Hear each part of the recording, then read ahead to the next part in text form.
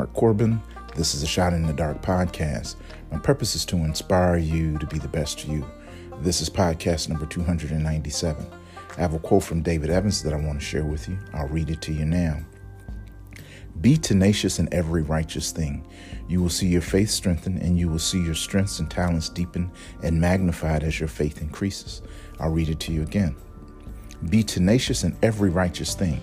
You will see your faith strengthen, and you will see your strengths and talents deepen and magnified as your faith increases. I admire you for your tenaciousness. Not everyone could stand firm and hold the line as you have in the midst of trials, temptations, calamity, and pain. You've held on to the righteous path. Your faith tested and strengthened.